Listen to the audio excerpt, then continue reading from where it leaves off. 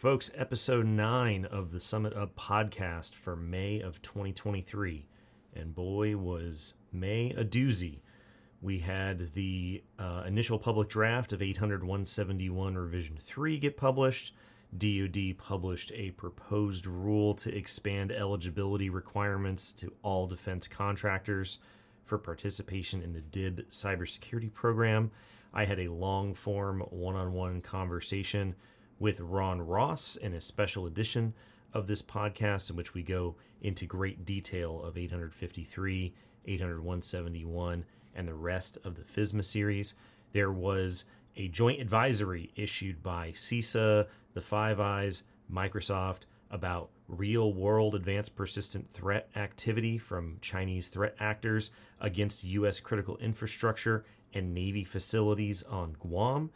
A bunch of things happened, and we go into all of the details related to all of them in this episode.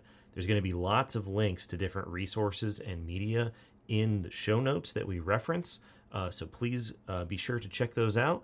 And there's lots of stuff to talk about in terms of ongoing comment periods for some of the topics that were discussed in the episode. So if you have things that you'd like to share, be sure to let us know in the comments below.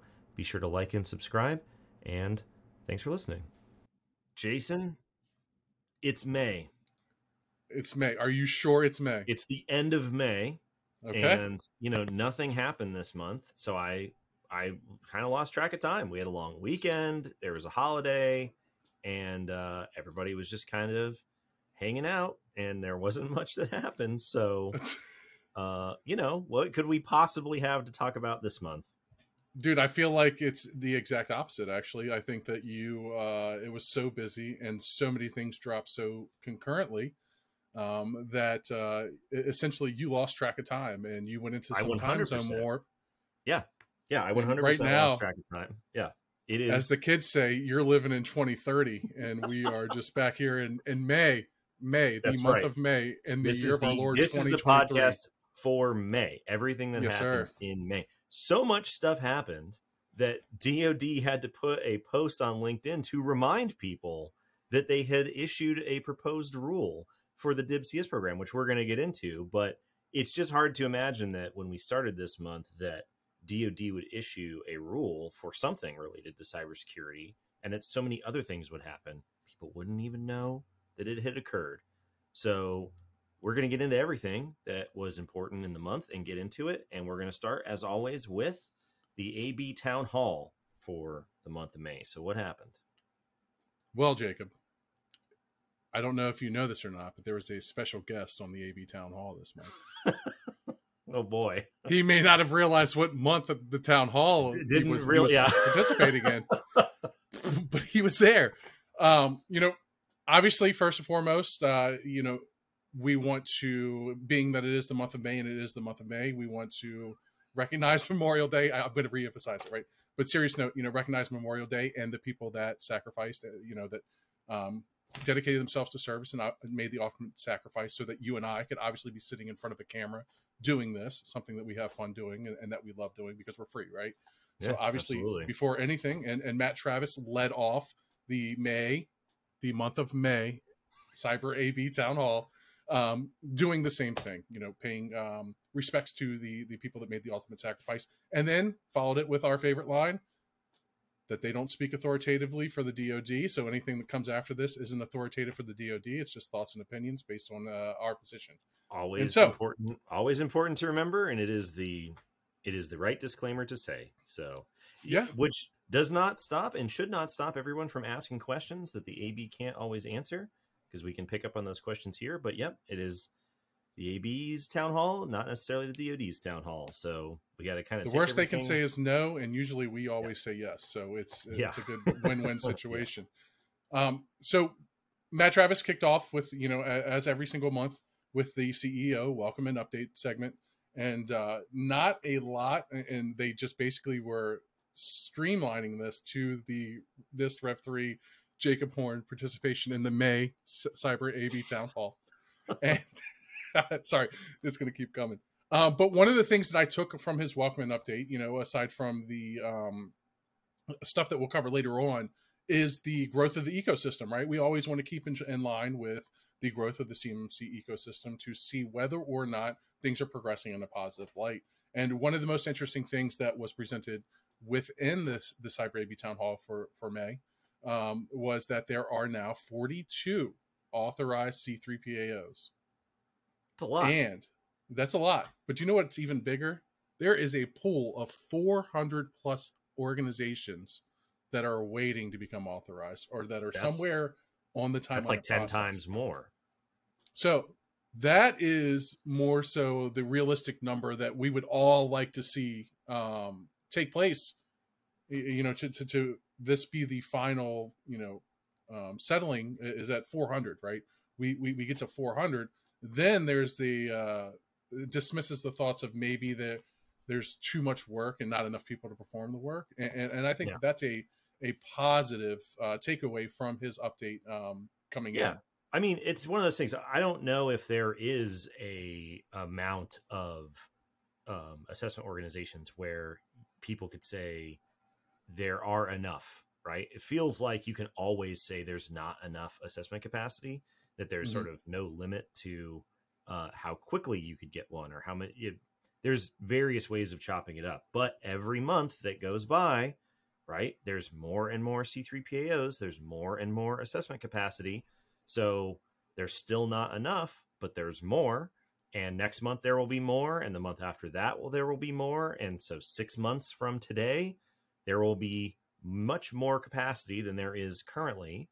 And so the sort of argument, which I feel like maybe doesn't have quite the bite to it as it did a year ago or 2 years ago about there aren't enough assessors, is sort of slowly is having the edge taken off of it.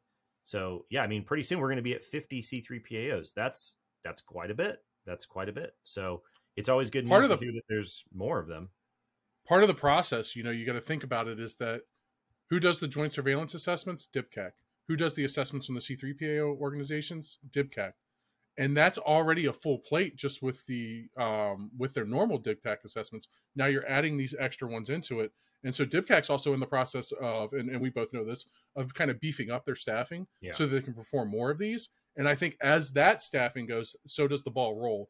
It gets bigger and it gets bigger and it gains momentum. And I feel like we are in this lull, or not lull, because that's a terrible word, but we are now in this period of time where we're going to see momentum gradually gain. We're seeing releases of publications. We're seeing more outward communications.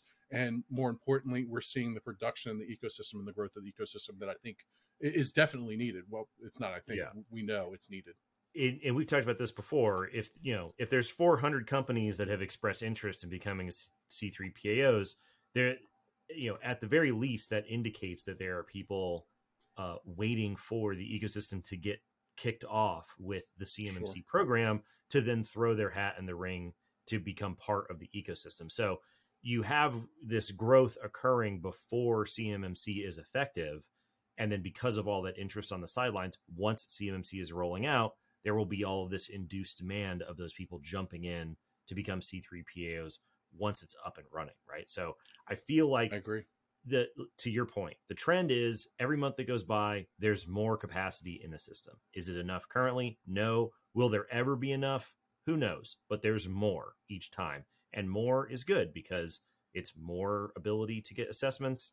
It's a better and healthier ecosystem.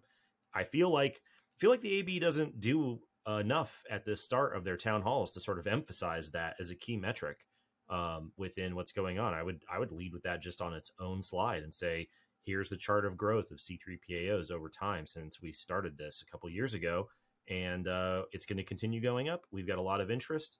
Everybody should be happy about that. I mean, it's a good note to lead off with, which is why we lead off with it.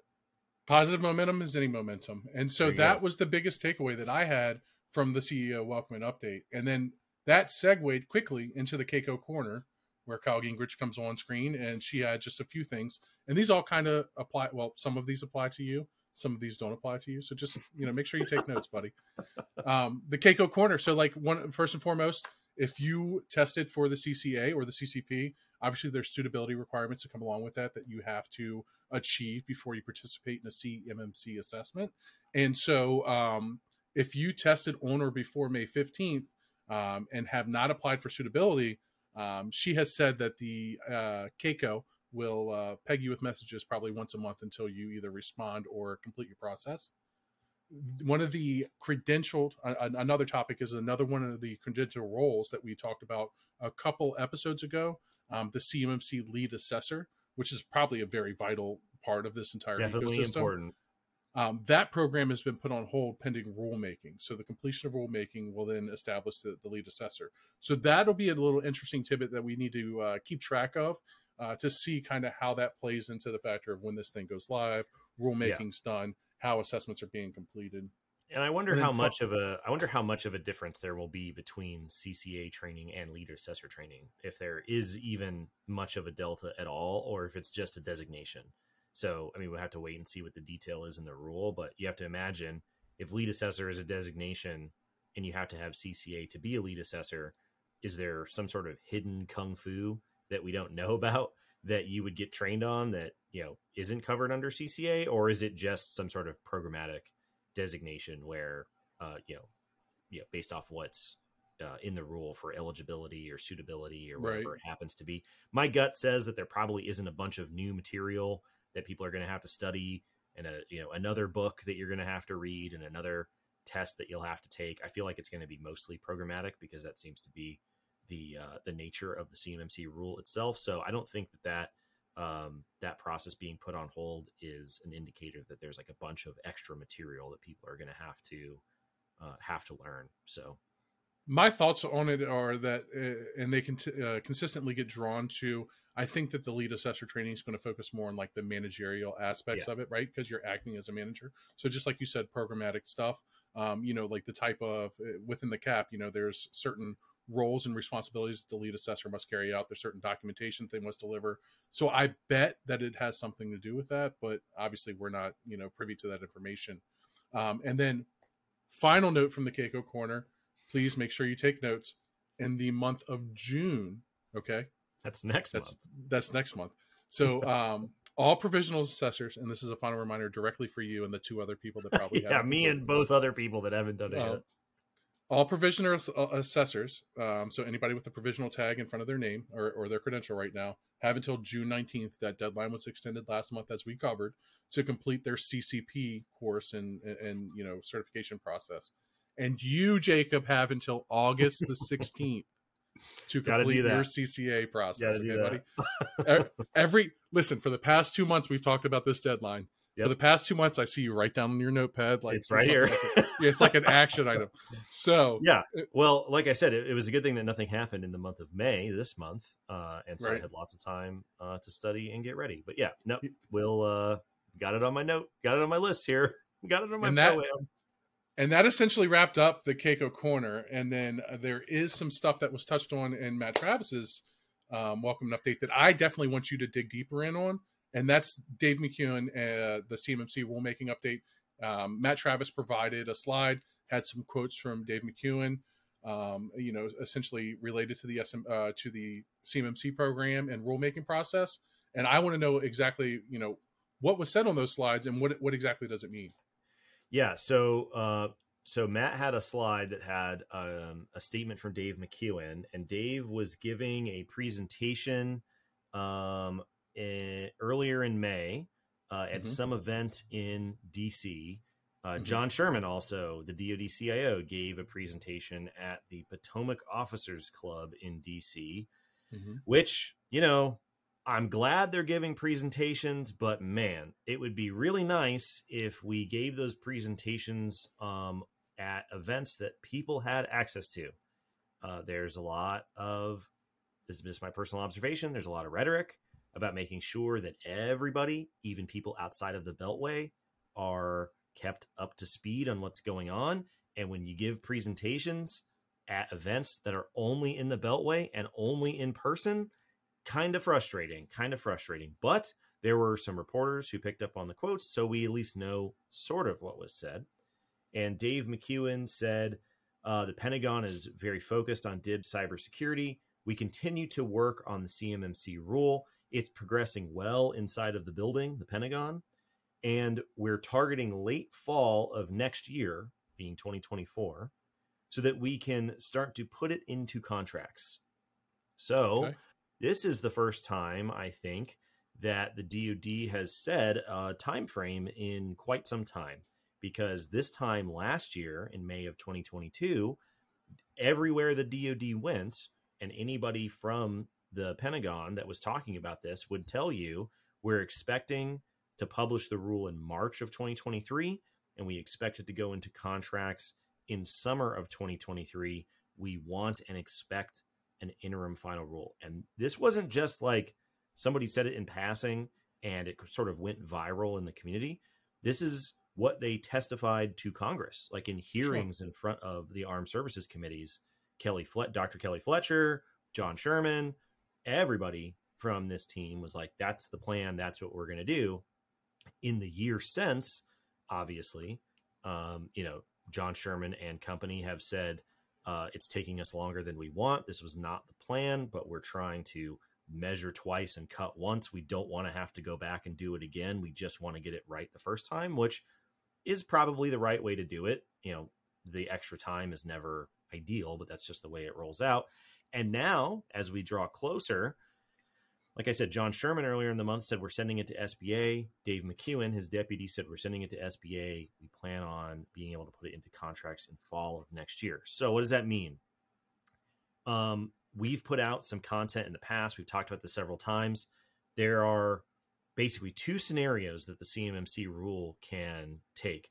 It can be an interim final rule. It can be a proposed rule. We know that the DoD wants an interim final rule, but for whatever reason, everybody seems to have converged on the idea and reached the consensus that it will be a proposed rule. We don't know for sure if that's true, but just for the sake of simplicity, we will use the proposed rule scenario. And the proposed rule scenario lines up with exactly what Dave is talking about. If they send the rule to the Small Business Administration, which they're currently doing, and then once the Small Business Administration is done looking at, they send it over to OMB, the Office of Management and Budget.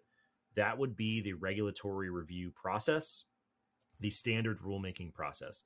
The nice part about them deciding to send the rule to SBA before they send it to OMB is it is an extra set of eyes. It is an extra concurrence. It is concurrence from the Small Business Administration that the rule is good to go, so that when it goes up to OMB. Is this typical? Is it typical for rules to be filtered through the SBA? Usually SBA is involved like everybody else once it's out for publication, as far as I know. Not an expert in that particular set of DoD rules in terms of it going to SBA first or second. DoD ultimately just doesn't do as much rulemaking as other federal agencies, and it does very, very little rulemaking that directly affects the public, because that's just not what DoD does. This isn't, HHS. This isn't IRS. This isn't EPA. This isn't FAA, right? These aren't agencies that are issuing rules and regulations that directly impact the public. And so there just isn't a lot of precedent for how that process works. Really, most of the rules that DoD has issued that interface with the public are the DFARS cybersecurity rules, right? But either way, going to SBA first is a good thing, but it takes more time, and that's a bad thing because people. Well, would this be time that's normally occupied by OMB and OIRA in their review process? Obviously, they have to take in the considerations in that part. So, would that be something that normally they would do? So, obviously, you're lessening the load on them. Yeah, I would think so. I would think that by having SBA look at it first, it sort of front loads the extra review time that OIRA would use when they're looking at it, which is good. In terms of how it shakes out, we won't know until the process is done. Would it have gone faster if they sent it to OMB and then to SBA versus SBA first? Hard to know. But I don't disagree with the plan. I think it's fine. I think it's probably the right call. And, it goes to show that by the time the rule is published, there has already been a lot of review and a lot of updating and a lot of editing and a lot of regulatory inertia by the time we get to the public comment period. And that's what we've talked about before. The irony of rulemaking is that over time, the government doesn't want to release unfinished rules because then the public doesn't know exactly what they're commenting on. But in order to fix that problem, the rule has to be done before you submit it for public comment, which undermines the leverage that public comments have over changing the rule, right? So it's this weird thing. Either way, as far as the timeline goes, we're sending it to SBA, then to OMB. Once OMB gets done looking at it, then it would be published in the Federal Register. So if they publish that rule in the Federal Register, let's say in August, so sometime this summer, sometime between June and September, call it August, and it's a proposed rule, on average, the amount of time it takes for a DoD proposed rule to be published as a final rule and therefore being effective and getting put into contracts is 333 days, right? Yep. And so we've got a year-ish of time from the time it's published until the time that it's finalized and the phased rollout starts, where it starts to get inserted into chunks of contracts at a time. If you plot this out on a calendar, a published rule in August gives us a final rule in Q4 of 2024, which is exactly what Dave McEwen has said. So what DoD is currently saying lines up with that proposed rule scenario. We've just slid it from March of this year to Q4 of 2024 due to all this extra review time, which for all intents and purposes is perfectly justifiable, which, this isn't really that complicated of an idea to comprehend, right? They got to publish the rule. Everybody's going to submit their comments. DoD's got to look at those comments and respond to them. When they respond to them in a final rule, that's the final rule. And we're off to the races. CMMC starts to roll out. CMMC assessments are authorized. C3PAOs can do their thing. Like we talked about earlier, hopefully a bunch of these C3PAOs that are on the sidelines waiting throw their hat in the ring, and then, the whole thing just catapults from there. The X factor here, however, is the other big event that happened in May, which is the revision to 800-171. And this gets to the idea that CMMC is a program that assesses the requirements in 800-171. The CMMC rule is the rule that is formalizing and codifying the tenets of that program, not the requirements that the program assesses. DoD contractors have to implement the requirements in 800-171 according to DFARS 7012, a contract clause that has existed since 2013 that we know in its current form since 2016, itself the output of its own rulemaking process that has been done for years now. So this causes a lot of questions to come up in the town hall because you are going to update the requirements that CMMC is going to assess. So when CMMC says go get an assessment, which set of requirements are you going to be assessed against? So now if we imagine that timeline, you've got summer of 2023 and then a long waiting period until you get to Q4 of 2024. NIST published the initial draft of 171 Rev 3 this month, and they expect in their official statement as of the time of this recording to be Q4 of 2024 when we'll get the final version of 800-171 Rev 3. Well, if you get the final requirements revised in Q1 of 2024 and you get the final rule for CMMC in Q4 of 2024, the big question is, the CMMC rule is occurring after the new requirements are finalized. 6, 9, maybe 12 months after the requirements are finalized. So which set of requirements is everyone going to be assessed against? On paper, right, you will be assessed against 800-171 Revision 3 because DFARS 7012 says you have to implement the version of 800-171 that is in effect at the time of your solicitation, right? And so this was a question that we put up on LinkedIn and that Bob Metzger, friend of the show, friend of CS2, chimed in on. obviously, if there is a big delta of requirements that are added to revision 3 and DFARS 7012 says you just have to implement them, is everybody going to have to implement them instantaneously, or will there be some amount of grace period in which you have to stay on Rev 2 and work towards Rev 3? And doing so is something known as a class deviation. Now, we'll probably have to have Bob on to explain the details of a class deviation. I'm not a lawyer. Neither of us are lawyers. This is not legal advice. I'm not a class deviation expert. All I know is that DFARS 7012 was created in 2013, and it specified a bunch of requirements. It was updated in 2016 and specified a delta of requirements in 800.171, different from the original requirements in 2013. And they issued a class deviation that said you have a year to implement those requirements. So that's exactly what everybody's talking about now. And probably, according to Bob Metzger and common sense, probably what they would do for 800.171 Rev 3. 171 Rev 3 comes out. The DoD says, hey, here's a class deviation holding that part of DFARS 7012. You have a year to implement the changes, and then we're going to just assume everybody has Rev 3 in place. There's no problem with that. However, if the CMMC rule is a year after the 171 Rev 3 is finalized and the class deviation for 171 Rev 3 is a year long, then everyone will still be assessed against 800.171 Rev 3. Now, the crazy part here, right? The crazy part here is that NIST has hinted that they don't want to wait until Q1 of 2024. They want to go as fast as possible. They want the revision to be good. They want it to be technically correct. They want it to be implementable. They want it to be better, and they want to go quickly. This is wonderful. This is wonderful. NIST, as a government agency, can take all the time they want, right? But they have said, we want to go fast. So we're going to talk about the very long conversation that we had with Ron on the special edition of the podcast. And he said in that podcast, Q1 of 2024 is the absolute latest that we can expect the final version of revision 3 to come out.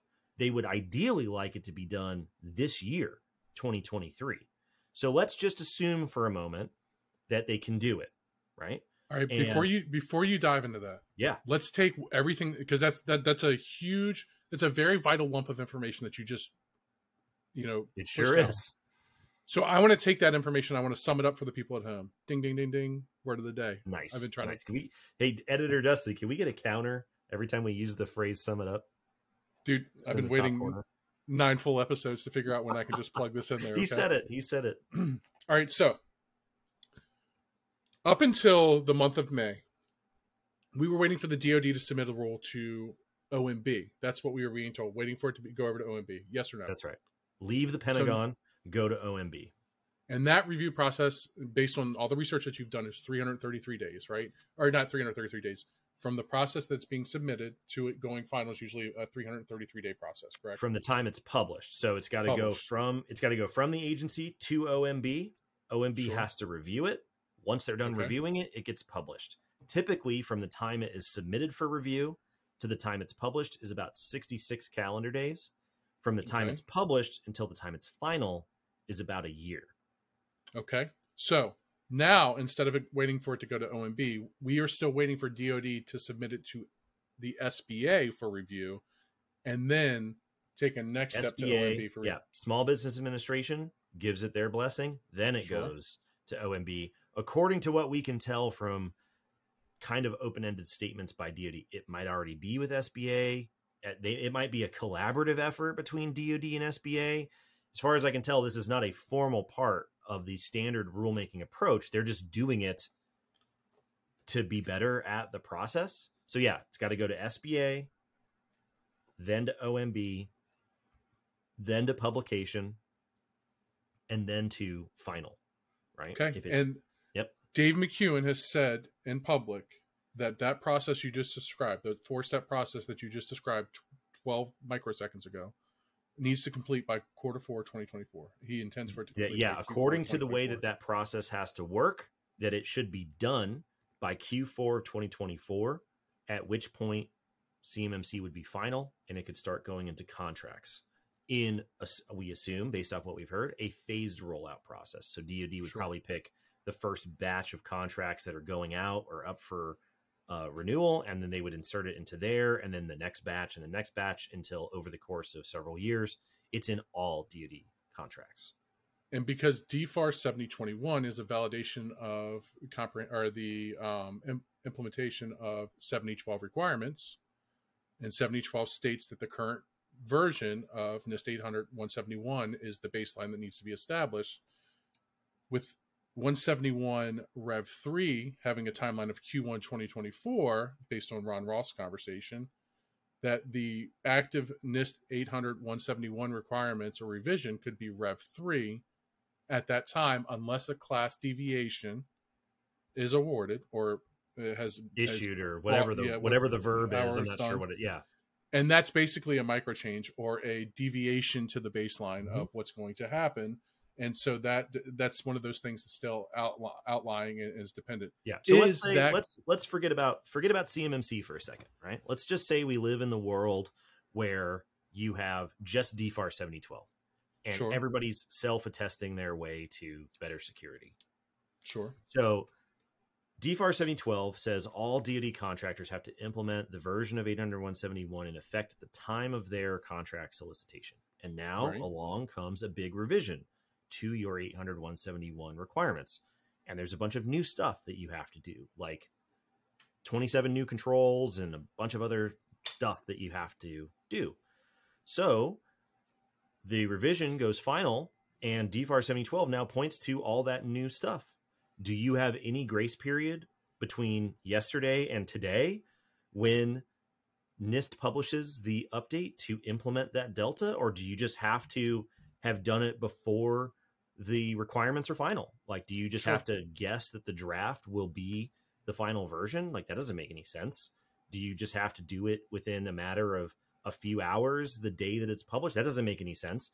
There has to be some sort of a buffer for how much time you have to implement these delta of requirements. In the past, when we updated DFARS 7012 in 2016 compared to the 2013 version, a class deviation was issued and we got a year of time, which is why the rule for 7012 was updated in 2016.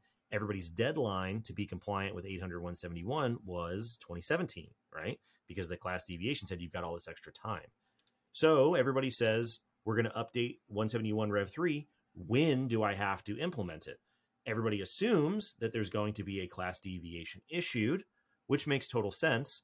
But when you put that into the CMMC rule timeline, if 171 Rev 3 is final in Q1 of 2024, and you get a year to implement the delta, and CMMC is supposed to start showing him contracts at the end of 2024, it won't matter if you get a class deviation of a year. You probably will still be assessed against 800-171 Rev 3 is the current way that it looks like it will play out. We don't know the details of a class deviation. We don't even know if DoD is going to issue one. They probably will, but it's just one of those things. It's very important to pay attention to what's going on with Rev 3, because most people will probably get assessed against that standard instead of Rev 2.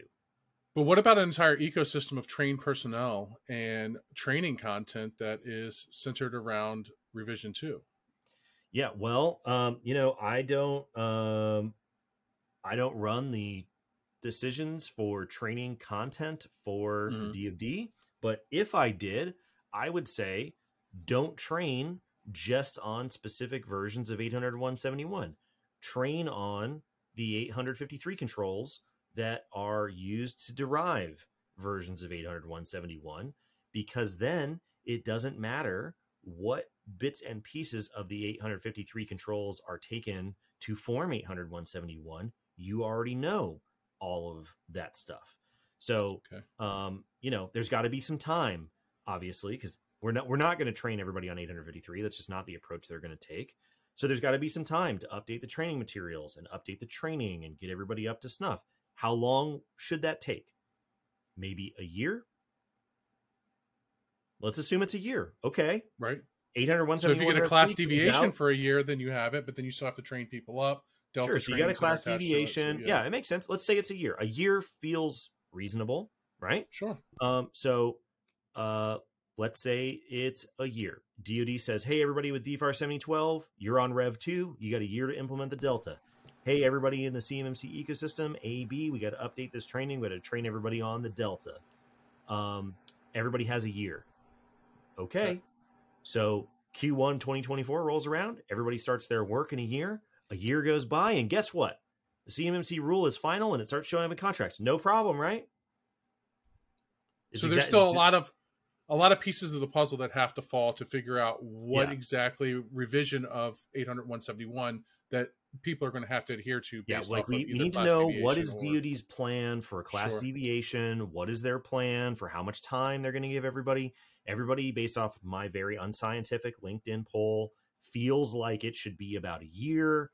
That's pretty much what they did back in 2016. You know, that feels like what everybody sort of thinks is the correct answer. And then we've got to get everybody trained on the new material. You got to get everybody on the Delta training. Probably about a year sounds about right.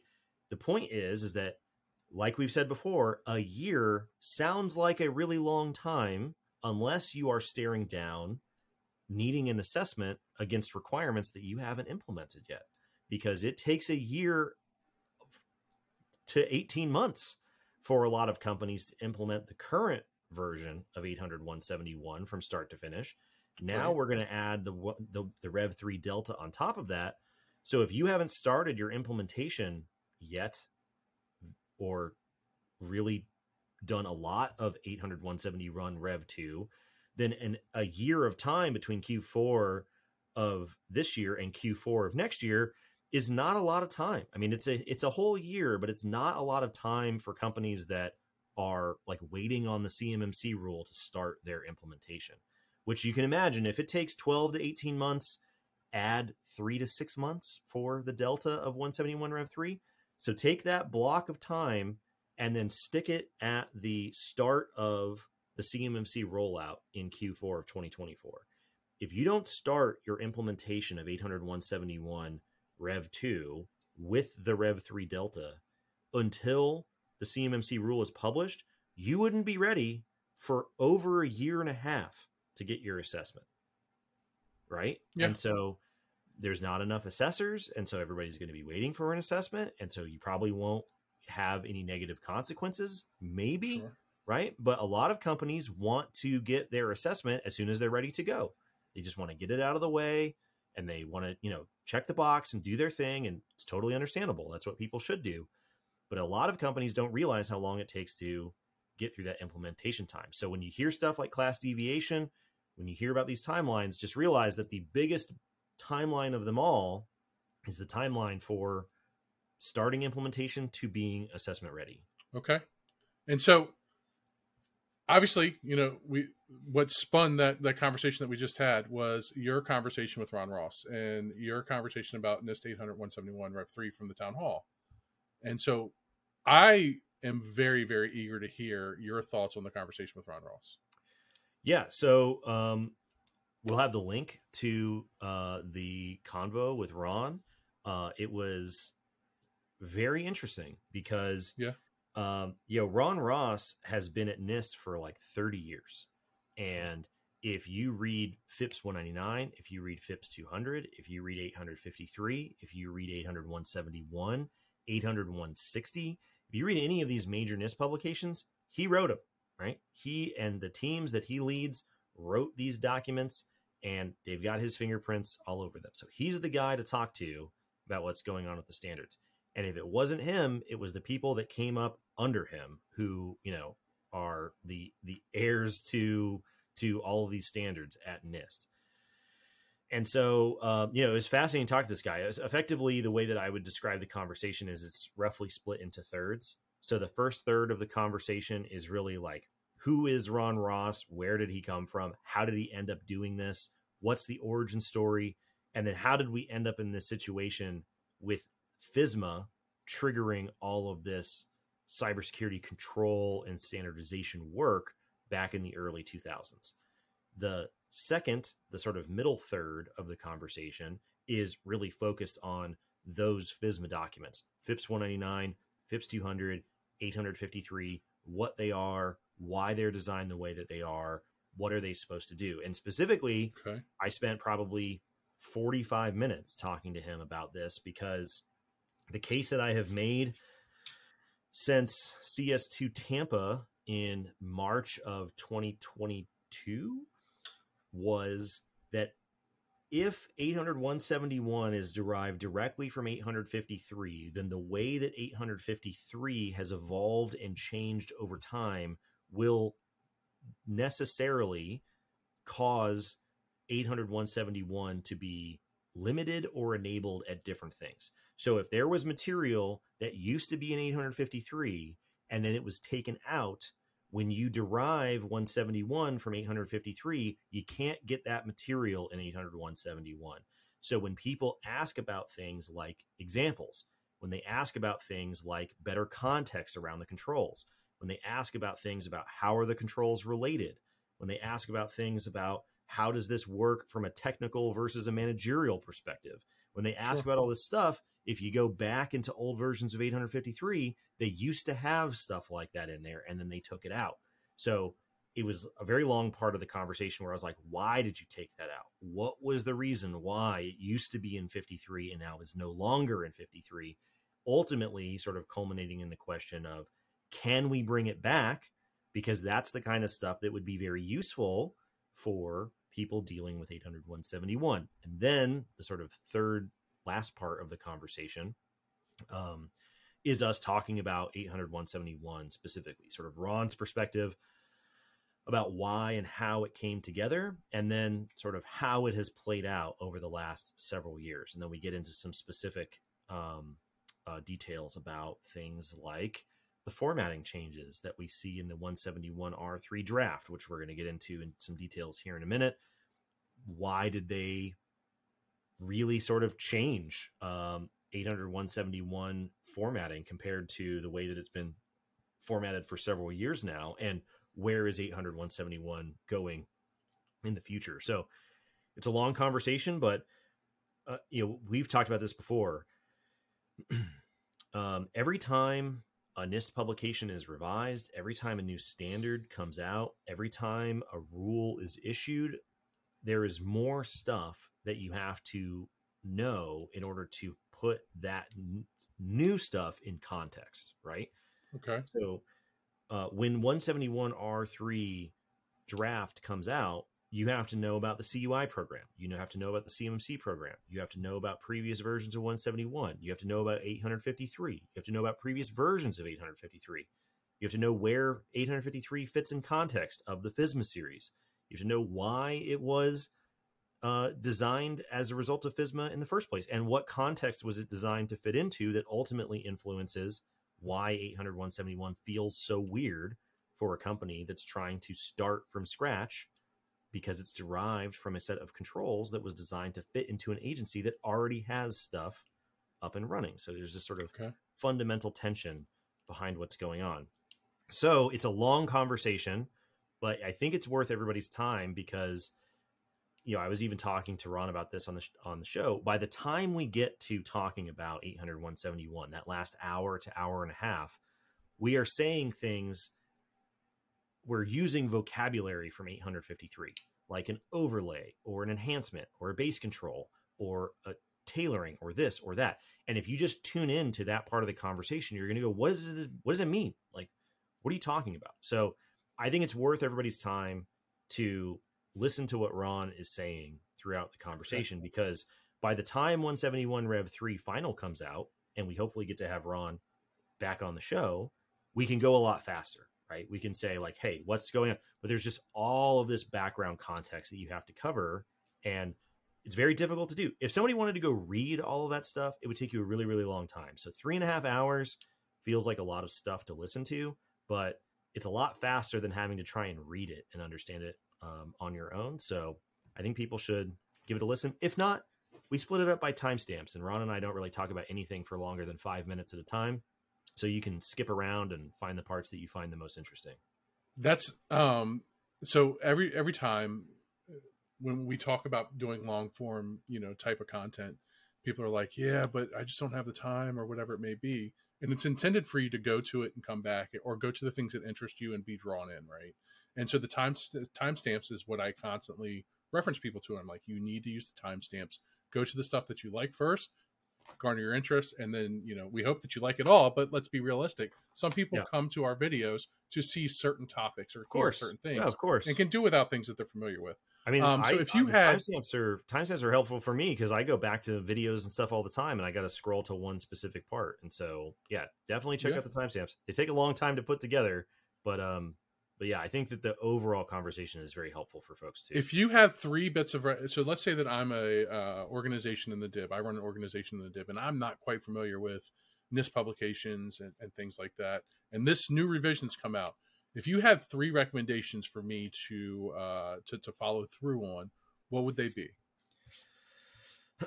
Let's see. The first thing that I would tell people about, if you didn't have a lot of background in NIST publications and you're trying to understand what's going on with Rev 3, go to the 800-171-R3 website and read the FAQ document that got published. I would also go to the document that NIST published of their summary of pre-draft public comments. And the reason why I think those documents are very helpful for people that are not super familiar with what's going on with this document or with NIST publications in general is it does a very good job of explaining what NIST is not responsible for, right? Sure. What is out of scope for the NIST documents, and therefore the limits of what 800-171 is supposed to represent. Outside of that, I would say that people should give 800-171 Rev 3 draft an actual read.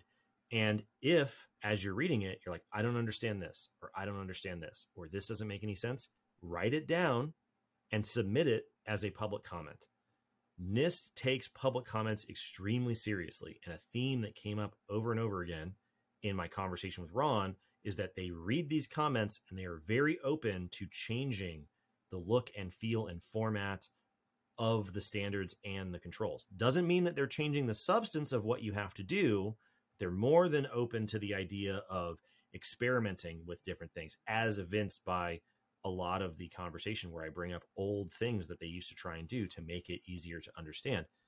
Here's the thing that I was actually talking about with Allison Giddens, friend of the show, famous CS2 presenter. One of the themes that comes up in the conversation with Ron is that a lot of the public comments that they have that have influenced and shaped 853 over the years come from an audience that is familiar with 853. A lot of the structure and substance of 800-171 is influenced by 853 directly. And so it isn't until they start to get public comments on 800-171 that we can expand the aperture of what 171 needs to include in order to have it make more sense. Because when the original 800-171 came about, nobody really participated in that conversation because the threat of CMMC wasn't really hanging over everybody's head. And the same went for revision 1 and the same went for revision 2. And it wasn't until we got to revision 3 now where we've sort of reached this critical mass of people outside of that 853 environment are looking at and commenting on these NIST controls. Now, I really hate to call it belly aching because, that is a negative term, but we'll use belly aching. Do you feel like that the belly aching and things like that would be subsided if people participate in the public comment period? Well, I guess it depends. All right. It depends on where the criticisms are coming from. And I'll give Ron Ross credit. He basically opens the conversation with the idea that they take praise and criticism in stride, and they try to look at the value of where it's coming from inherently rather than taking it personally. So all forms of inputs are valuable, not just it's good or it's bad and I don't like it. Now, what I will say, though, the reason why it's important to read the FAQ and the pre-draft public comment summary from NIST is if the criticisms of the 800-171 standard are that it's too expensive, right? That's not something that NIST has any control over. That is something that the agency and their contractors have to deal with, right? NIST's job is not to constrain or tailor the set of security controls because it is too expensive for a 50-person company to be able to implement. Their job is to come up with the minimum acceptable standard to meet the requirements of FISMA for federal information. And so what we talk about at length in our conversation is when the data goes out of the government and into the supply chain, it doesn't suddenly lose its FISMA obligations to be protected. So that control baseline follows that data outside of the government. But as it gets into smaller and smaller organizations, it necessarily gets more and more expensive and burdensome because they are less and less resourced. But that doesn't mean that NIST can tailor 853 to fit a 50-person company and not be expensive or burdensome or disruptive or impactful or so on and so forth. And so we've got this weird balance where if you want them to tailor the baseline, you got to look at where the criticisms are based out of, right? Which I would encourage people to listen to that conversation, because this is a delicate topic, man. I mean, this is a thing, and this is one of the harder questions I think that I asked Ron in the conversation was philosophically. I get it. Oh, when you get philosophical, it gets deep. I mean, but here's a question that everybody should ponder, right? We have to have a minimum baseline of controls to protect this information. I think everybody agrees with that. And Sure. NIST is responsible for making a standard that makes sense in a vacuum, essentially, Sure. sort of in this standard sort of federal environment. And then once the data flows into the supply chain and flows into smaller and smaller organizations, then that standard gets more and more regressive in terms of the fact that it starts to outpace the size and capability of these organizations to deal with it. Now, NIST maintains that because of the need to continue to protect the data, they can't tailor that baseline to just fit small businesses, because then they don't have the level of protection or assurance that the government needs and wants. But if 85% of the companies that have the information are going to be unable to meet the standard, then does that question the standard in the first place, right? Now, that isn't really a problem that NIST can solve, right? Because if they come up with how many controls would they need to remove for it to suddenly be acceptable for a 50-person company, right? 10 controls, half of the controls, 90% of the controls. There's no way for them to be able to tailor it in a meaningful way. So as a result, all they can do is create the standard and then queue it up for the agencies. And if the agencies decide that they need to flow this information in the supply chain, the agencies have to figure out what the solution is going to be to meet that gap between the standard and small businesses. Okay. To quickly wrap up this topic, I have a question for you, and it's not like a deep thought question, or maybe it is. Well, we'll see about that. It has to do with marriage, so it quite possibly could be. Do you feel like, and listening to you talk, do you feel like the public comment period is essentially the NIST publication's version of like at a wedding when they say "Speak now or forever hold your peace"? Except for like forever hold your peace means until the next revision. I feel like it is. No. I think the NIST comment period is not like that. I think that the federal rulemaking comment period is like that. Okay. I think that NIST takes comments outside of comment periods. I mean, NIST takes comments on a rolling basis. Right. Everybody at NIST that I've ever sent a message to is easy to get a hold of, right? And so I a distinctly different vibe from NIST regarding their comment process and how they take comments on and what those comments eventually do to changes to the publications than I do from the rulemaking process comments, where the rulemaking process, because by the time the rule is published and the public is commenting on it, the rule is pretty much done. The federal rulemaking process is very dismissive of public comments, right? And this is a thing that has been studied by academics who have studied the rulemaking process, where they've said there is not a lot of evidence that public comments on published rules have a lot of leverage or ever actually really change the substance of the rule, because by the time it's published, it's gone through OMB and OIRA and the agency and SBA and so on and so forth and so on and so forth. So by the time you get to the end of that process, you don't have a lot of ability to change the rule. It's pretty much done at that point. It is not like that when you get to the NIST process. NIST is publishing their draft a year before they think that they're going to publish their final one. They're planning on publishing a different draft. They want the comments. They're doing podcasts. They're doing this. They're doing 2 comment periods, right? Yeah, I mean, so at the time of this recording, NIST is supposed to give a webinar on June 6th. And that's when they're supposed to. That's next month. That's next month. But currently, this is June. No, currently, this is May. It's May. There he goes. Man, we've lost him again. Man, I did it again. We've lost him again. So, yeah. So, and June 6th, NIST is supposed to have a webinar, right? Now, the reason why I say NIST wants to go faster is because based off of talking to Ron and based off of what everybody's hearing, what's happening out there, I would imagine that and we're probably going to talk about this on the podcast for June, the month of June podcast. I have a feeling that NIST is going to come out at that webinar and they're going to say, not only are we going to go faster, but we're going to publish 800-171A as soon as possible. This was something that Ron and I talked about on the podcast. I was like, listen, man, you can't publish the set of requirements and then publish the assessment guide for those requirements afterwards. People are not engineers. They just don't have that setup in their environment to be able to look at the requirements and then decompose to what the verification procedures would be. Just do them at the same time. And he agrees. He agrees. He does not like the process of going requirements draft, requirements final, verification procedures draft, verification procedures final.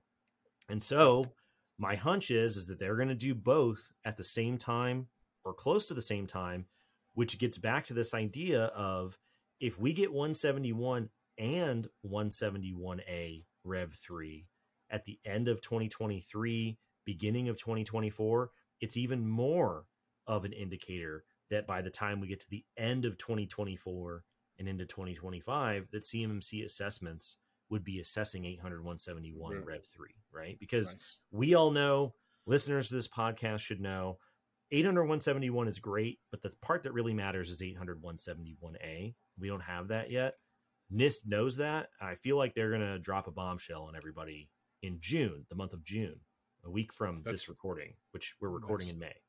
So one of the things that I asked Ron in the podcast that I found so interesting was in this long line of things that used to be in 853 that were then taken out, which I feel like would be very helpful for NIST to include in at least 800-171, were the idea of priority codes or P codes. And you can go back to 853 Rev 4, 853 Rev 3, if anybody's looking for something to do this weekend. And you can see that all of the 853 controls have these codes, P0, P1, P2, P3. And the description of a priority code is it's supposed to indicate at a high level the sequence in which a control is supposed to be implemented. P1 should probably go first. P2 should probably go second. P3 should probably go third. P0s can go whenever you want to.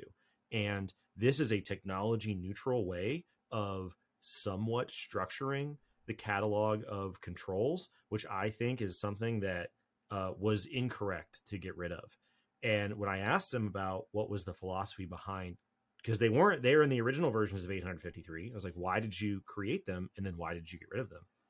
Well, back in the day, the late and great Alan Powler, the founder of SANS Institute, used to fight with Ron. They used to get into these epic wizard battles. And he said, listen, 853 is great, but there's no prioritization in it. It's a dictionary. It's a catalog. It's a toolbox.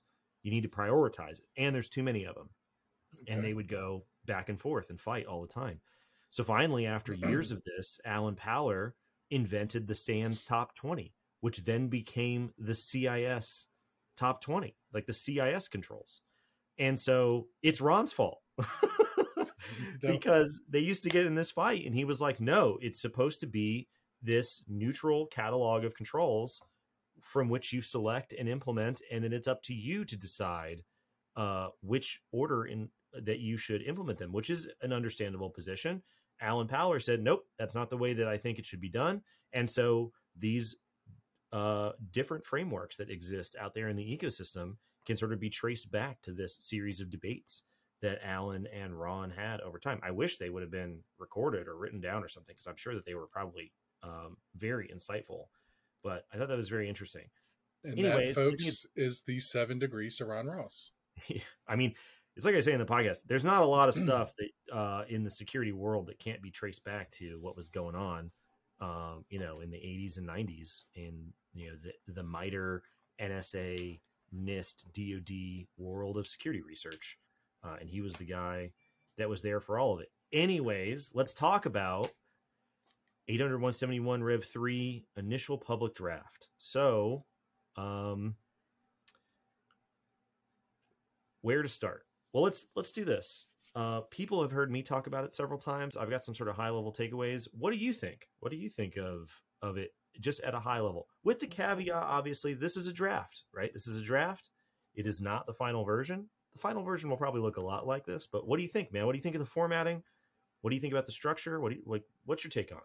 Well, what I think is that one of the benefits of having an unrehearsed show is being put on the spot like this and having to answer questions from Jacob Horn about the revision. So when it came out from NDIA, I did a LinkedIn Live with a few of our colleagues. Shout out comrades, to the CUI Center of Excellence Discord server. Our CUI comrades, and gave my initial gut reactions. And I can say that now that I've had more time to digest it and more time to read it, my initial gut reactions and my knee-jerk reactions to the document itself haven't wavered at all. I really, really, really think that this was well written, and they took their time to make it more ingestible for all forms, all walks of life. Is there still going to be confusion? Sure. But I think that there's going to be a lot less confusion based on the way that it was written. So that's my initial reaction. Second is one that we share together, which is that I like that it now resembles 853. As somebody that cut their teeth in 853 land, I feel like that it's now much easier for me to interpret it and me to relate it back or map it to controls based on the way that it's written. And I really, really like the addition of ODPs. I know them as ODVs from my time, with the government. Whatever, change the one letter as long as it serves the same purpose. But realistically, I think that there was a lot of confusion. And as somebody that served as a consultant prior to coming to work for Summit 7, a lot of the questions that I answered had to do with defining frequencies and things like that. Well, what's a good frequency, right? And you would always point to industry best practices. Now it's a dictated value that the organization has to carry out. So yeah, well, let's talk about that. So I think that I agree with you. I think that overall the document is an improvement over the current revision of 800.171, and I believe that a lot of that improvement is because of alignment to 853. And I don't say that just because I am a fan of the way that 853 is written. On a personal basis, I think it's a better document because there is so much information cut out of 853 to form the current version of 800.171 that if you want to know what that requirement is asking you, you have to constantly go back to 853 to remember what that control is asking. There is even a standing DoD policy from 2017 to their contract workforce that says, if you have questions about 800.171, you've got to go read 853. So let's just cut out the cross-reference time that we're wasting going back and forth and just put it all in 800.171. Now, on that note, something that Ron and I talked about in the podcast is the design philosophy of 800.171 is changing, right? It isn't just that this resembles more of 853 and that it's moving closer to 853. Ron said on the show, and I'm sure they're going to reiterate this in their webinar on the 6th, eventually 800.171 will just be an 853 overlay. What does that mean? The 853 catalog of controls is designed to be used as a toolbox from which you select controls. Typically, people select the low baseline, the moderate baseline, or the high baseline subset of controls. From there, you either sprinkle in some more or you take a couple out in a process known as tailoring. To finish the tailoring process, you have to go through and pick values for all of the blanks in the controls, which we know as organizationally defined parameters, or ODPs. That's the big thing that you'll see in the formatting change for 800.171. So you have a whole set of controls in the 853 catalog. You pick some of them, you pick some more or take some out in the tailoring process. You then have all these sets of controls in what is known as an initial baseline. Then you have to fill in all the blanks in your NIST controls Mad Libs and pick values for all of these organizationally defined parameters. Once you do that, you've got finished complete controls that have no blanks in them. That is a tailored baseline. It's very similar to the idea of an overlay, which is a selection of controls that are taken from the 853 catalog that then have all of their values defined in them. That is usually developed by like a community of interest or some other side project.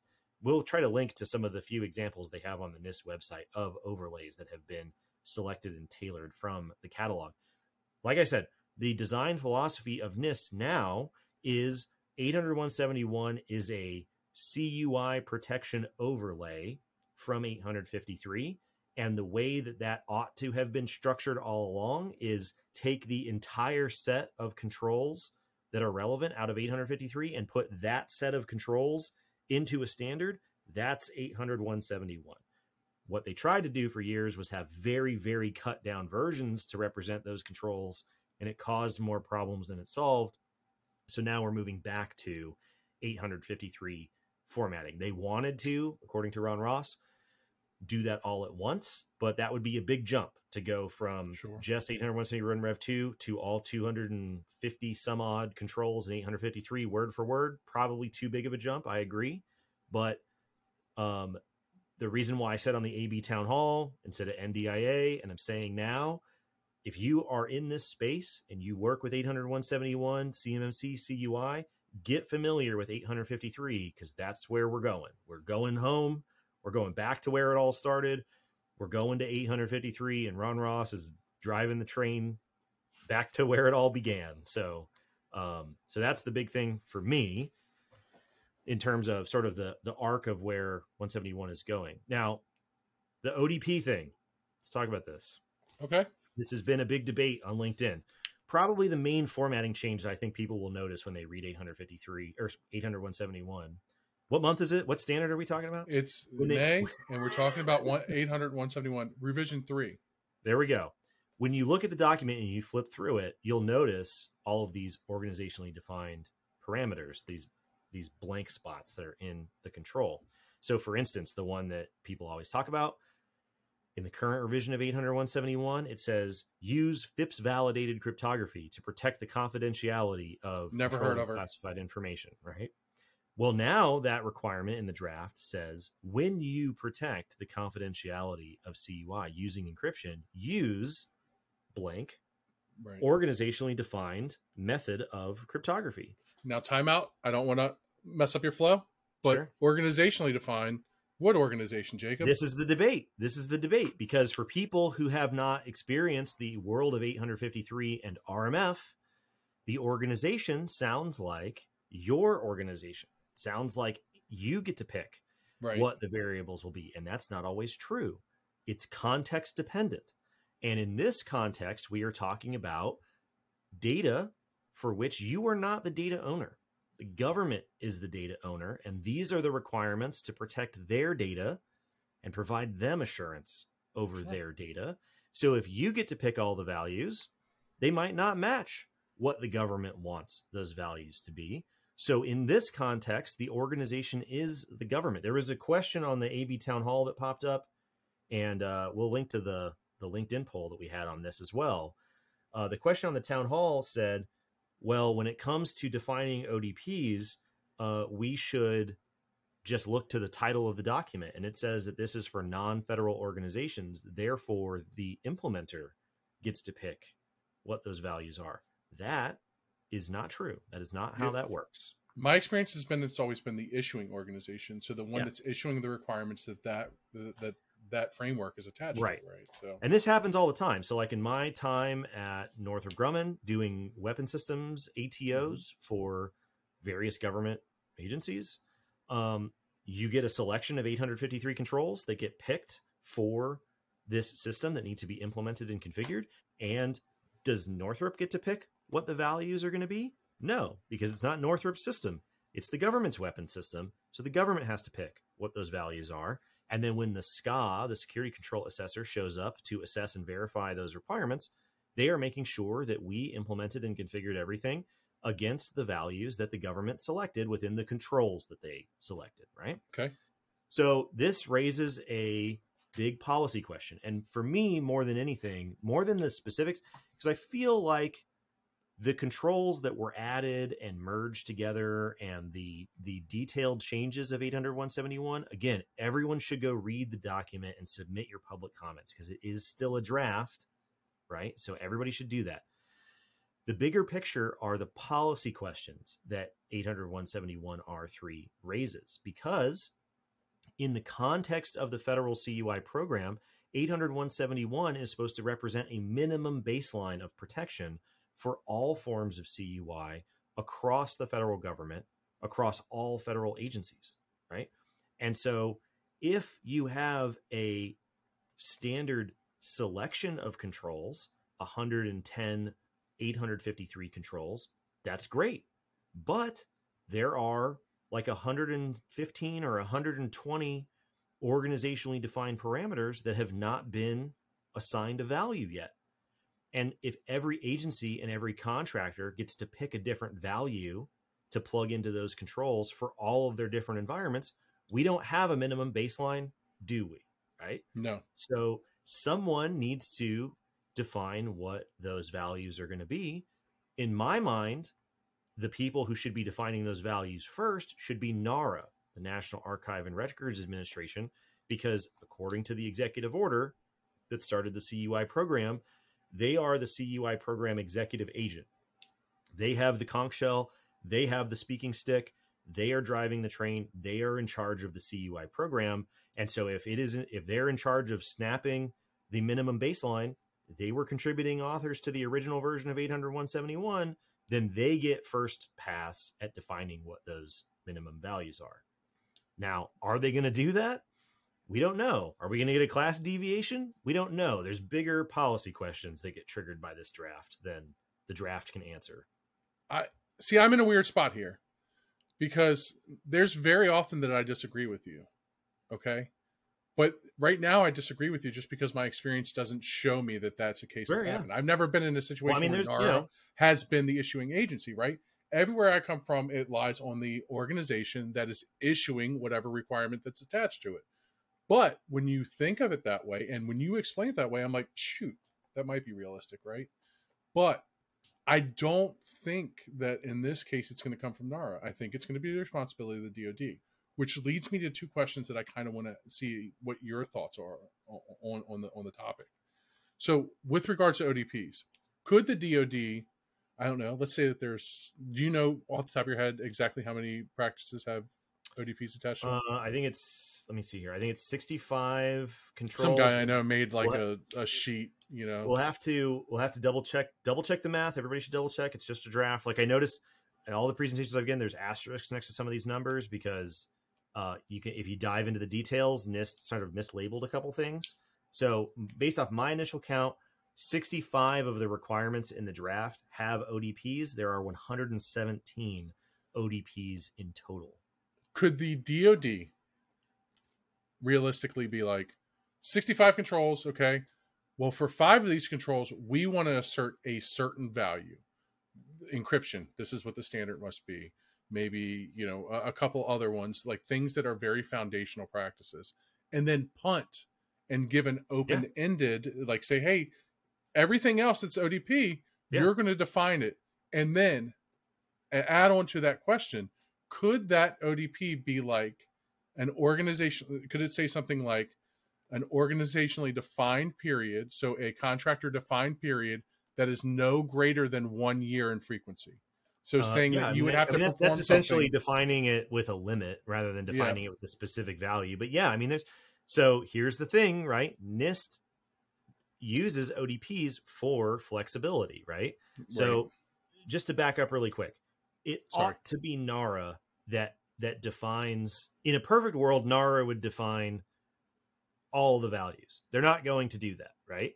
What I think should happen is NARA should pick the core of the controls that they actually care about, that actually matter to them, and they say this is a universal minimum. These are the values, and then it's up to the various agencies. For most of the people listening to the podcast, for everybody that is a DoD contractor, what you really care about is what are DoD's values going to be. So the NARA CUI executive agent thing is like a bigger, more nebulous problem, right? But yes, to your point, DoD does not have to define all the variables, right? They do not have to define all 117. NARA might say these are the 10 ODPs that we care about, and DoD might say these are the 30 ODPs that we care about, and the remaining ODPs in the standard, you get to pick whatever you want based off of your risk tolerance. Now, if I were DoD, if anybody at DoD is listening, that is exactly what I would do. I would probably go to FedRAMP, and I would pick the ODP values out of FedRAMP for the controls that I care about. I would use those values.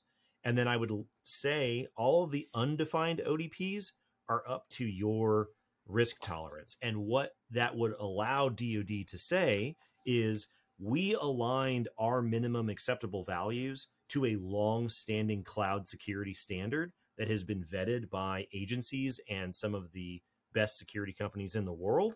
So these are perfectly justifiable. We're not going off into left field and picking different values. And we're allowing companies to have flexibility and risk-based inputs for all of these values that they get to pick. And I think that's a great way of making the two sides meet without having to do a bunch of new work or lift anything too heavy. Now, for contractors, right, who need to get a CMMC certification, this is a sticky situation because let's say 57 of the or let's go 67 of the 117 ODPs, more than half of the draft ODPs are up to you to define. When your CMMC assessor shows up, they are not looking to make sure that you defined those ODPs against what the DoD is expecting. You're telling them what the ODP is that you picked. So if you specified the ODP in a control, and then they look at the evidence that that control is implemented, and it doesn't match the number you picked, you only have yourself to blame for that control not being implemented because you got to pick the value. Right. You know what the test questions are in 800-171A. You know what the answer is because you picked the ODP. And so if you miss that control, then that's not a DoD problem, right? So I mean that's a weird situation because, as we've seen over the years, people don't like doing that. Everybody says we want a risk-informed or a very flexible risk-based approach to the controls. Here, we're going to have probably many, many ODPs that are a value that you get to pick, right? It's up to you to decide what is okay and acceptable and good security. There's no compliance here. You're complying with your own decision, essentially. Right. Nobody's telling you what the values ought to be. So when somebody shows up to verify that that's true, that's going to be a difficult conversation because what happens if you miss your CMMC certification because you didn't implement controls that you got to define, right? So it's good and bad. We're taking the arm floaties off by not defining the ODPs, but we're swimming in the deep end because you get to pick the ODPs. So there's trade-offs here. You don't get told specifically what to do, but you get to kind of pick what you want to do, and that has its own benefits and drawbacks. So one of the things to look at with the ODPs, especially if the contracting organization gets to define the values, is it's a way to manage workloads, right? For the people that have to carry out the procedures. Like obviously if the DoD defines something, then you have to make sure that you have enough people to carry out whatever that task may be at that defined frequency. However, If they get to define it, then they know what the constraints is that they have on resources, and they can place less of a burden on their resources to perform these tasks, just making sure that they're getting done. So Yeah. I obviously, depending on how you look at it, potato, both of them taste good. Well, here's the thing is, a lot of people who have to get a CMMC certification because they have to implement 801.71 according to DoD DFARS contract requirements, get information that has ITAR requirements attached to it. And so when 853 describes ODPs, they say, listen, if you have external regulatory requirements, those are going to dictate what the values in your ODPs are going to be. So it isn't just that we have DoD maybe determining what the ODPs are. We've also got Department of State for a lot of DoD contractors that will be defining what those ODPs are. This is a reason why, right? It's probably good for NARA to define as many as possible, because then it leaves this, mom and dad situation of a bunch of different people all trying to decide what we're going to do here from getting out of hand. Now, I don't know how it's going to play out, but ODPs are a concept that people should be familiar with. They're definitely something that people should look at inside of the controls. Theoretically, if you've already implemented 801.71, then this isn't going to be a surprise to you, because you had to define or select or document or somehow indicate what those values are according to 801.71a, right? Mm-hmm. So this brings up the topic of how much of a delta is the draft above 801.71, and that's a difficult question to answer, because they've added about 27 new controls, which is, a lot of new controls, but they've also added a bunch of lines of things to do for existing controls.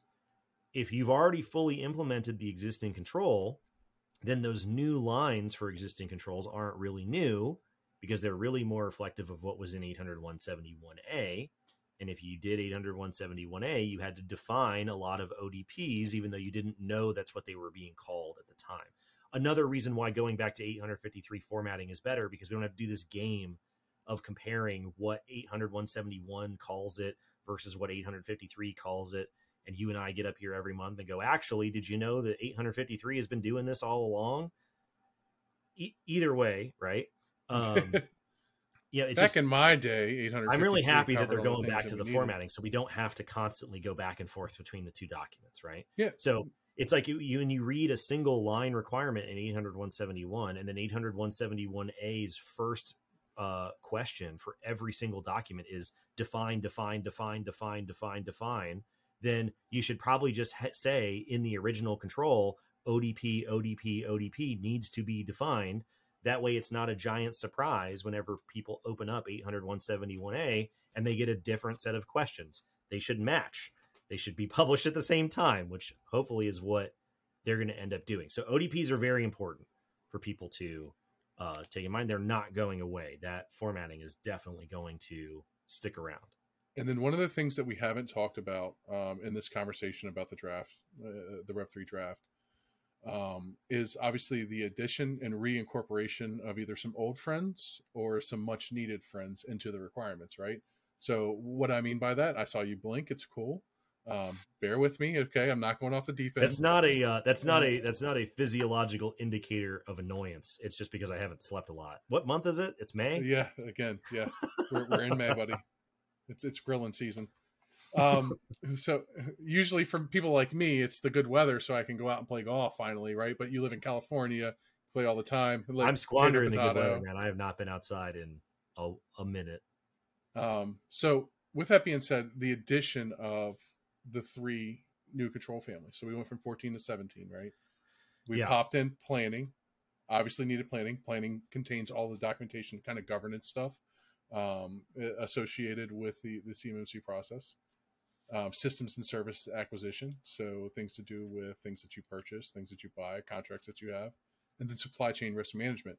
Obviously, those are exciting, but what's contained in that and what's included, or some of the new controls that are included, really has semblances. And you said this last night as of this recording, last night's town hall. Yeah, which we'll make sure that we link to that video. That way, if everybody wants to see some of the details of the breakdown of 171R3, definitely watch that video.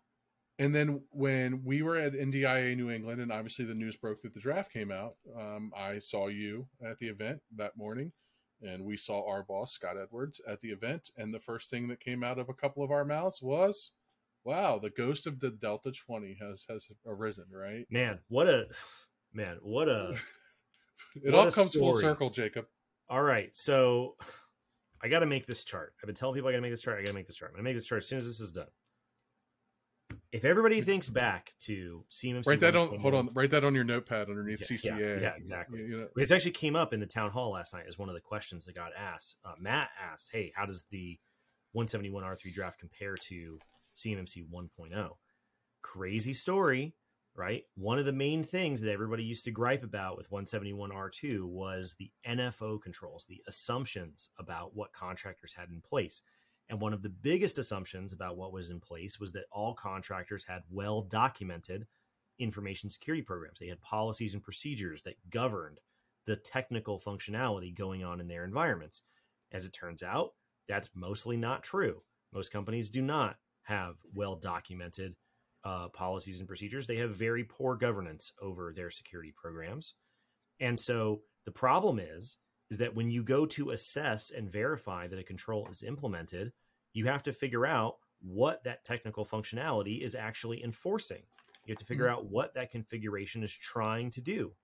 And typically that means you have to define what it's trying to do. You have to define where. Yeah, exactly. And so it has to be documented somewhere, typically in your policies and procedures. So you couldn't pass an assessment to verify that the controls were implemented if you didn't have policies and procedures, but policies and procedures weren't an explicit requirement. They were an assumption. And all the way back in the day, under CMMC 1.0, people might remember that we had something called process maturity. And if you look back at the assessment procedures for process maturity, and you look at the assessment procedures for policies and procedures in 853A, you might notice that they are exactly the same, because DoD did what seemingly every federal agency loves to do most. They took 853 controls and then they called them something new, because who knows why. But under the hood, it was all 853. So now the biggest amount of new controls that are added to the 800-171 draft baseline are 16 policy and procedure controls that are all encompassed under a single new requirement that says you have to have policies and procedures. But if process maturity under CMMC 1.0 was policies and procedures, and the new requirement in 800-171R3 is policies and procedures, did we actually do anything different than what we were trying to do under CMMC 1.0? Not at all. We're right back where we started. Well, hold on. If I remember correct, and this was a long time ago, so let me just knock off the cobwebs on that part of my brain. But there was more to the process of evaluating policies and procedures, not just that they exist, right, and that you have them, but evaluating the quality of them. So this was the X factor under CMMC 1.0 that came from a lot of influence of CMMI people who were in charge of the original CMMC 1.0 project, where they would say, yeah, these are the procedures that we should use to verify that your policies and procedures are in place. But then there's also going to be some subjective judgment by your assessor to determine if they are worthy of actually being mature. And we're not going to write down what that means. We're not going to tell you what that means. We're not going to give you an example. We'll just know it when we see it. And understandably, that really piss people off, because you're saying, here's your requirements for how your policies and standards should be structured. Here's how you know if you have them in place, and here's how they relate to the rest of the controls. And there's going to be some other thing that we can't tell you about that the entire thing is hinging on. They were correct to get rid of that X factor maturity part. Well, the extra bonus is that a third party is going to come in, and it's going to be based on their belief that you have established this, right? And so this was very subjective, right? If you've got standard evaluation criteria in 853A for what a policy and procedure needs to look like, that should be good enough. Because if all your ODPs are defined properly and you're good to go with all of your external regulations, then as long as your policies and procedures meet the assessment criteria in 53A, it should be good. There doesn't have to be anything extra added to that. You can make recommendations. There's best practices, but it shouldn't fail anybody because of this undefinable factor outside of it. And that's good. That's good. So we've effectively taken the best part of CMMC 1.0 policy and procedure evaluation and kept it in the undoing of NFO controls around policies and procedures in 800-171 Rev 3 without any of the nonsense CMMC 1.0 maturity evaluation thing that nobody could actually describe or define anywhere. Where in 853 is that written down? Where in 853 do I evaluate maturity? Does anybody know? Right? There's nothing to point to. So it's very, very difficult to structure a CMMC program around that concept, which is why CMMC 2.0 doesn't have it, right? Yep. That's why they aligned to the NIST standards. Either way, the big picture is that we're essentially taking a lot of the requirements that CMMC 1.0 added on top of 800-171, but then everybody got very upset and got rid of them. And we've added them back in through the NIST channel now instead. Just written slightly better. Yeah.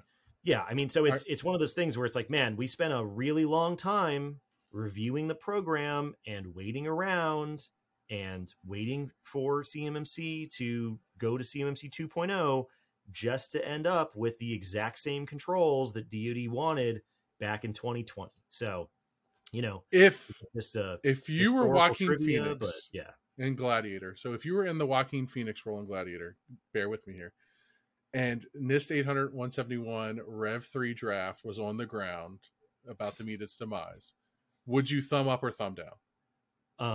That's the impression. Thumb up means you get to make it, right? Thumb up means it lives. Thumbs down 100%. Means it's 100% thumbs up. I agree. Rev 3 gets to live 100%. Yes. Absolutely. Yeah. So we've got the we've got the link to the AB Town Hall where I go over the slides that describe the changes for 800-171 Rev 3.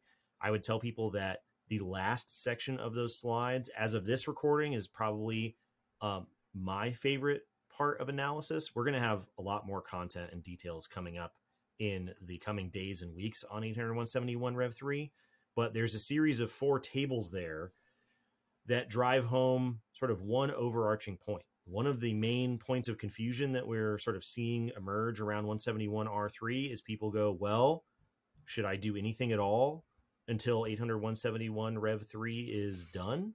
And yes, the answer is, yeah, you should 100% be implementing 800-171 R2. The only real caveat is FIPS encryption, which most people don't have implemented at this point.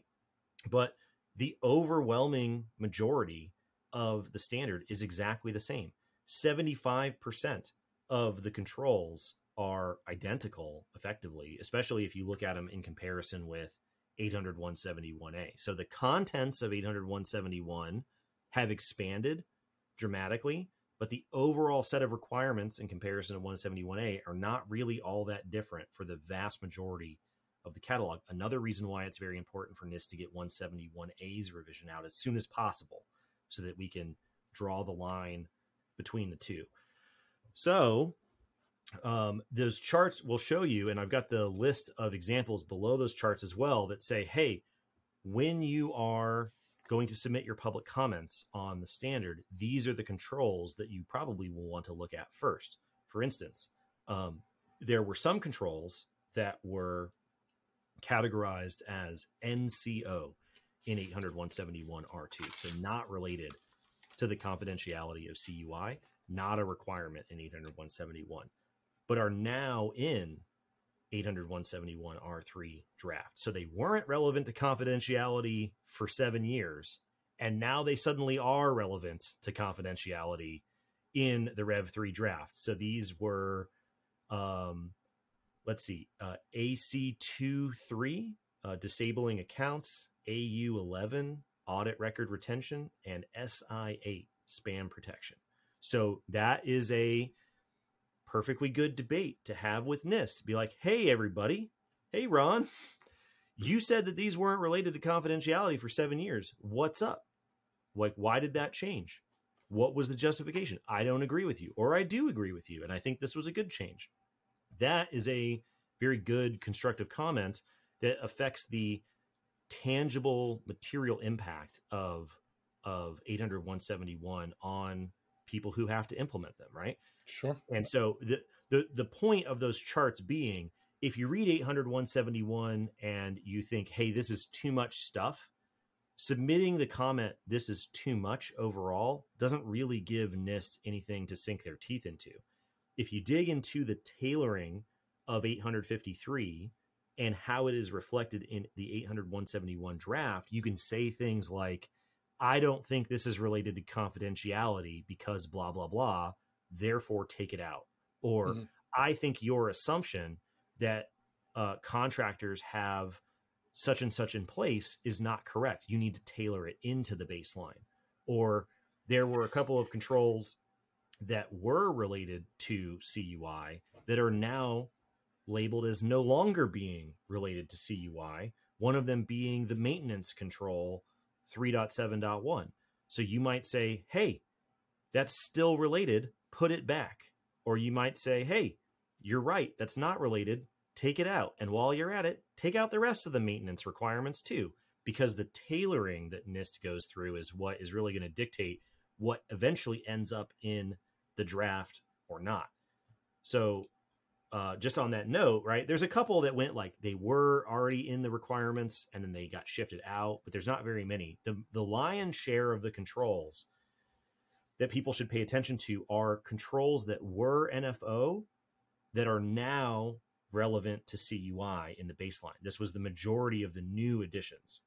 This was things like policies and procedures. Do you think that policies and procedures should be an explicit requirement? If you remember from previous episodes, the pre-draft public comments to NIST overwhelmingly said, get rid of FIPS encryption, include policies and procedures. They got rid of FIPS encryption for now until somebody defines it as a requirement, and they brought back policies and procedures. But some of the other things that used to be NFO controls that are now in the baseline are things like independent assessment, setting up information exchanges and trust agreements, setting up and monitoring internal system connections, high-risk area configurations, testing your information, your incident response plan, setting up and defining rules of behavior and acceptable use policies on your systems, external personnel security policies for people who work at your external service providers, your frequency and details of your vulnerability scanning, your external system services and your agreements and SLAs with your managed service providers and folks like that, and minimizing system access points. Those were all things that NIST assumed that contractors were doing. It made it very difficult to assess the requirements when those weren't actually in place. So now they have made them explicit requirements. Do you agree that those should be explicit requirements? Should they still be assumptions? Should they be in the baseline at all? The slide that we presented on the town hall towards the end has that list. I would tell people, go read those and say, do you agree? Rather than just saying the whole thing is too much or the whole thing is too expensive. No, all the changes, it's well thought out, it's well played, and it gets rid of the major assumptions that we know should have been added from the get-go, right? That should have been part of any... I think the NFO assumptions being tailored into the baseline are probably going to be a tough fight with NIST, but there's two other categories of controls that are added to the baseline that come from 853 tailoring. One is the set of controls that were already in 853 Rev 4, but were not in the moderate baseline. That when we went to 853 Rev 5, they were added to the moderate baseline. So already in 853, not in the baseline, therefore not in 800.171. They added controls to the baseline in 853 Rev 5 and said they are relevant to CUI. That should set off alarm bells in everybody's mind, because you said, whoa, whoa, whoa, whoa, whoa. You already had these controls in 853 Rev 4 for years, and you had the moderate baseline in 853 Rev 4 derived down to 800, 171 for years. And now all of a sudden, we've got 1, 2, 3, 4, 12 of those controls are suddenly relevant to CUI. Why? Why are they relevant? And so the spreadsheet that NIST provides you on their website, their change analysis spreadsheet, very, very good. Everyone can read it for a high level list of the things that are included, but the far right column only tells you aligned to 853. Why was it aligned to 853? Do you agree that they should be relevant to CUI? I would say that that list of 12 requirements of controls that were upgraded to the moderate baseline are prime candidates for you to be like, I don't think that those should be in the baseline. I don't think that those are relevant to CUI. Either one of those will get them taken from the baseline. Examples of this, stuff like enhancements to least privilege, enhancements to inactivity logout parameters, control verification and impact analysis enhancements, managing user status, preventing unauthorized removal of equipment, dealing with unsupported components. Now, I don't think that from a security perspective, it's good to get rid of those things. I think that those enhancements are all justified. I think you can make a very strong case for them. But they used to be in the catalog, and they weren't in the baseline, and they weren't designated as being relevant to CUI. So we've had to make several logical jumps to have them end up in the draft. So if you're looking for places to minimize the number of requirements, I would look at that list of 12 things. This would be slide 30, between 30 and 40 on the AB Town Hall presentation that we'll link to everybody.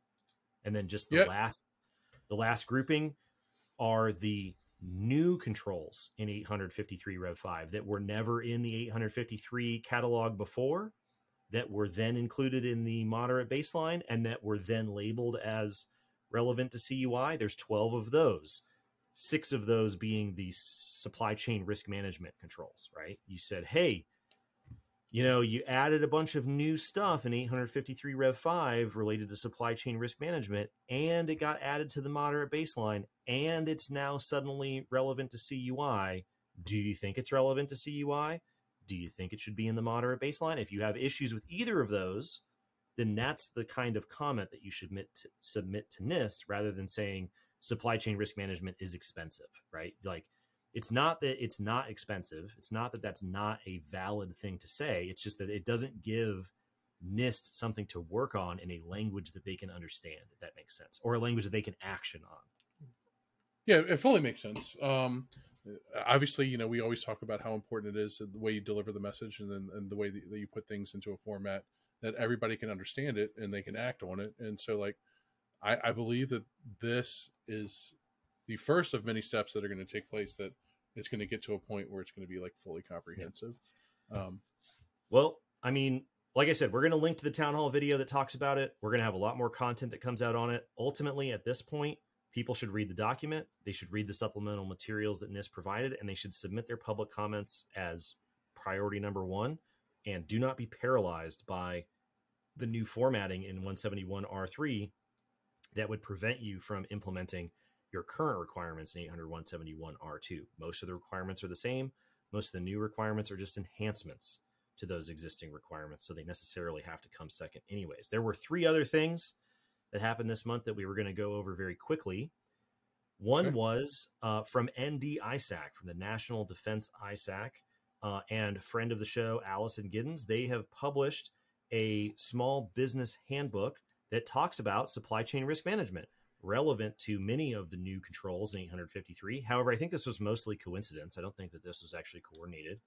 We'll link to that. It's very, very good. Allison Giddens, president and CEO of WinTech Solutions, an actual defense contracting small business machine shop manufacturer. This supply chain risk management handbook is written in a language of manufacturers, of small businesses. It's a very good read. It's good all around. I recommend everybody check it out, and we'll have a link to it in the comments. The only thing that is worse than, or excuse me, not worse. It's nice to have guidance, right? But it's terrible when the guidance, once we just said it, is not ingestible. And this is an ingestible format that's written by manufacturers basically by manufacturers and small business owners for manufacturers and small business owners. So yeah, I think it's a great resource. Yes. Yeah, people should definitely check it out. All right, so one of the other things that happened, I cannot believe that this is a footnote towards the end of the show. The DoD issued a proposed rule for the DIBS CS program, the DIBS cybersecurity program.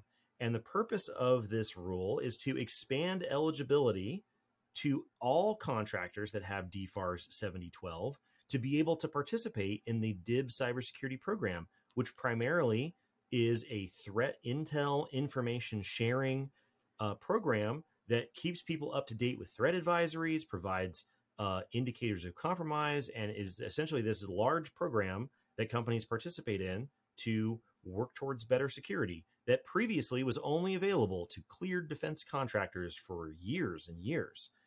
This is an effort by DoD to make resources more available to the DIB to facilitate their security. And in order to do that, they have to publish a rule, they have to take public comments, and then the rule has to go final.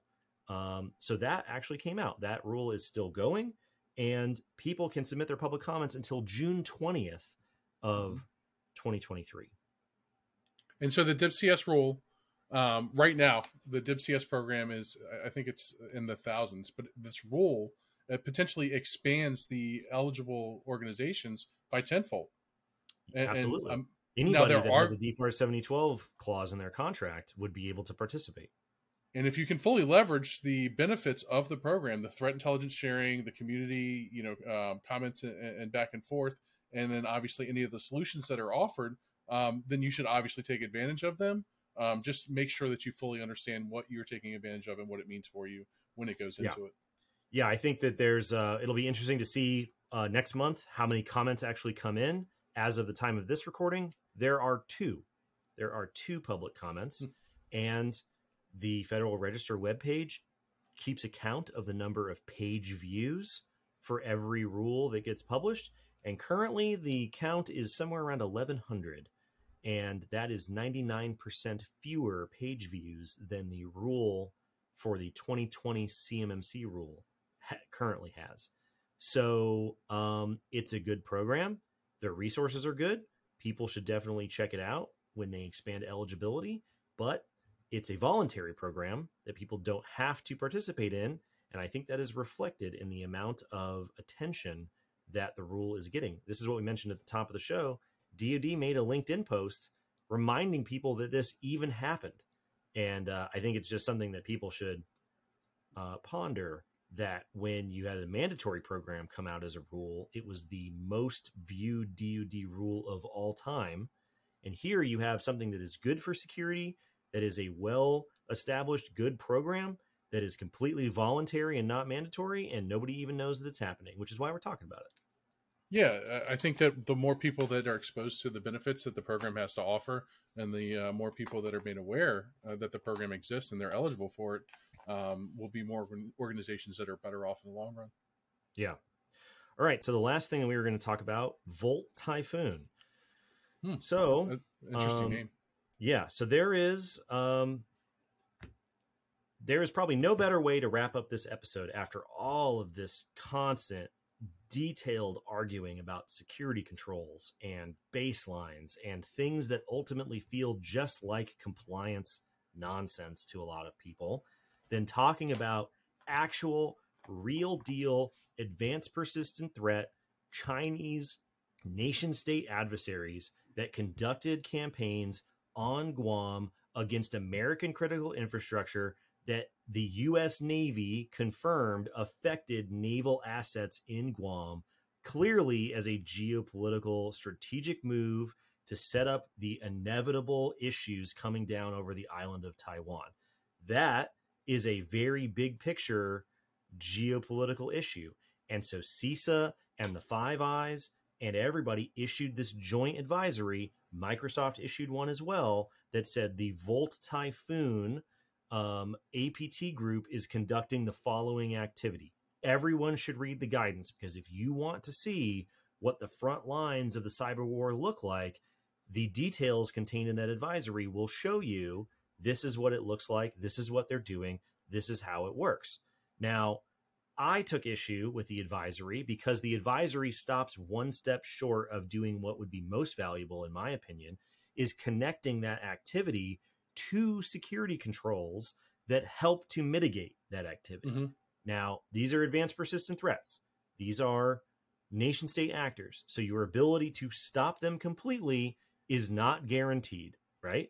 But security controls don't just focus on prevention anymore, right? We don't live in that world anymore. Security controls focus on detection or recovery or response or all kinds of different stuff, including mitigation and prevention to some degree. And so I went to a project that MITRE used to maintain in the MITRE Ingenuity office, where they used to map the MITRE ATT&CK framework to 853. MITRE ATT&CK is a database of actual real-world documented cybersecurity bad guy techniques that lists them under categories. And they said, hey, it sure would be cool if we connected the dots between real world stuff that actual real world cyber bad guys do to security controls. What a concept, right? That there might be a connection between these two things. But MITRE doesn't maintain that project anymore, unfortunately. It's a couple versions back. So anyways, I decided to go through and just do a quick analysis. And it turns out that many of the controls that MITRE identifies as helping to deal with this activity, actual APT activity, not stop it in its tracks, but help, are the same 853 controls that are contained in 801.71, right? And so this is not to sort of like dunk on CISA or NSA or anybody. It's just saying that it would make the advisories a lot more usable if they also included that information on top of it, because the details that are in that advisory make the controls actionable. But if you only give people controls or you only give people details, then you're missing the two sides of the coin that you need in order to try to deal with what's going on. So we went through and looked, and I think this is the first time that we've talked about this analysis anywhere is at the end of the show. But out of the top 10 most common controls identified by MITRE that map from MITRE ATT&CK techniques to 853, 9 of them are in 801.71. And 8 of those 9 have been requirements since all the way back in the 2013 baseline. So when we're talking about draft revisions, when we're talking about changes to 853, when we're talking about all this stuff, it doesn't really change the fundamentals under the hood all that much. Same controls for the last 10 years are the same controls that pop up as actually helping with real world activity going on in the world right now.